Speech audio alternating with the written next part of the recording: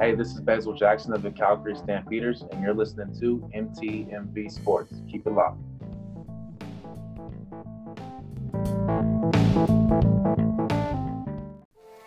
Sports fans, it's your man, The Voice, MTMV Sports correspondent with this week's Timeout. This is where we take a step back and assess the game of life, looking to God for strategies to bring us true success.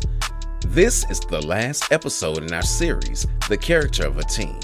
We discuss how the first century church devoted themselves to the apostles' teachings. For us, that would be studying the word. To fellowship, we call it corporate worship or church service. To breaking of bread, which is doing life with each other, intimately knowing and being known, walking through things together.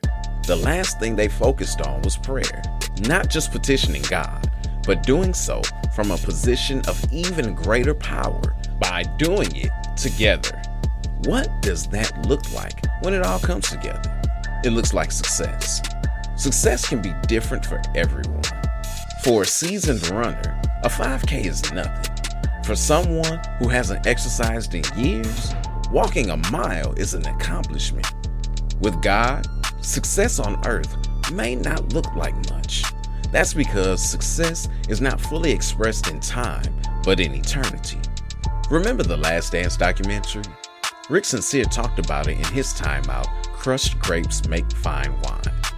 At the beginning of the 98 season, Pippen was out with injury, Rodman had to play a role he wasn't used to, and the Bulls were struggling.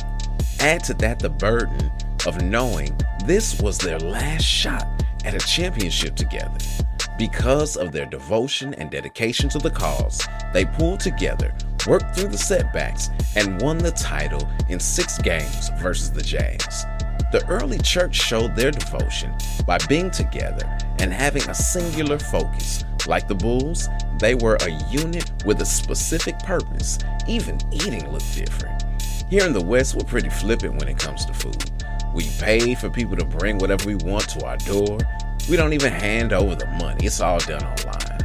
The first century church ate with joy and humility. They lived a life of praise to God, and He gave them favor with all men. Worldly success is amassing riches, possessions, power, influence.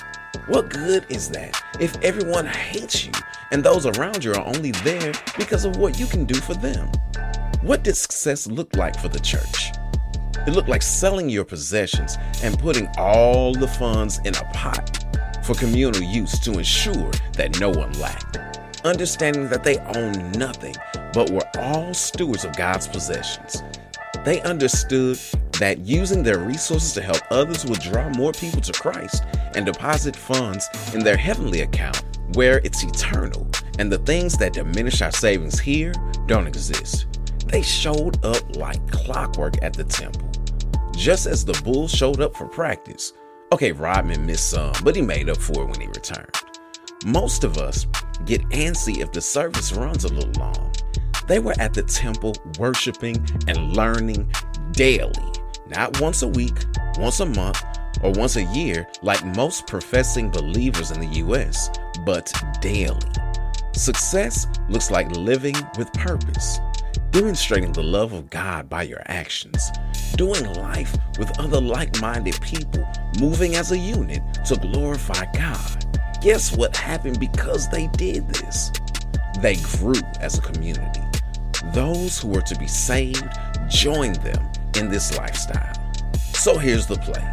True success is displayed through dedication, unity, and selflessness.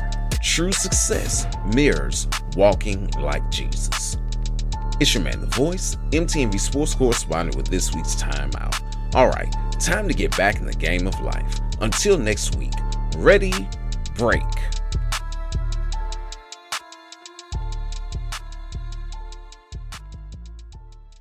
Sports fans rejoice. You're listening to My Team, My Voice with MTMV Sports.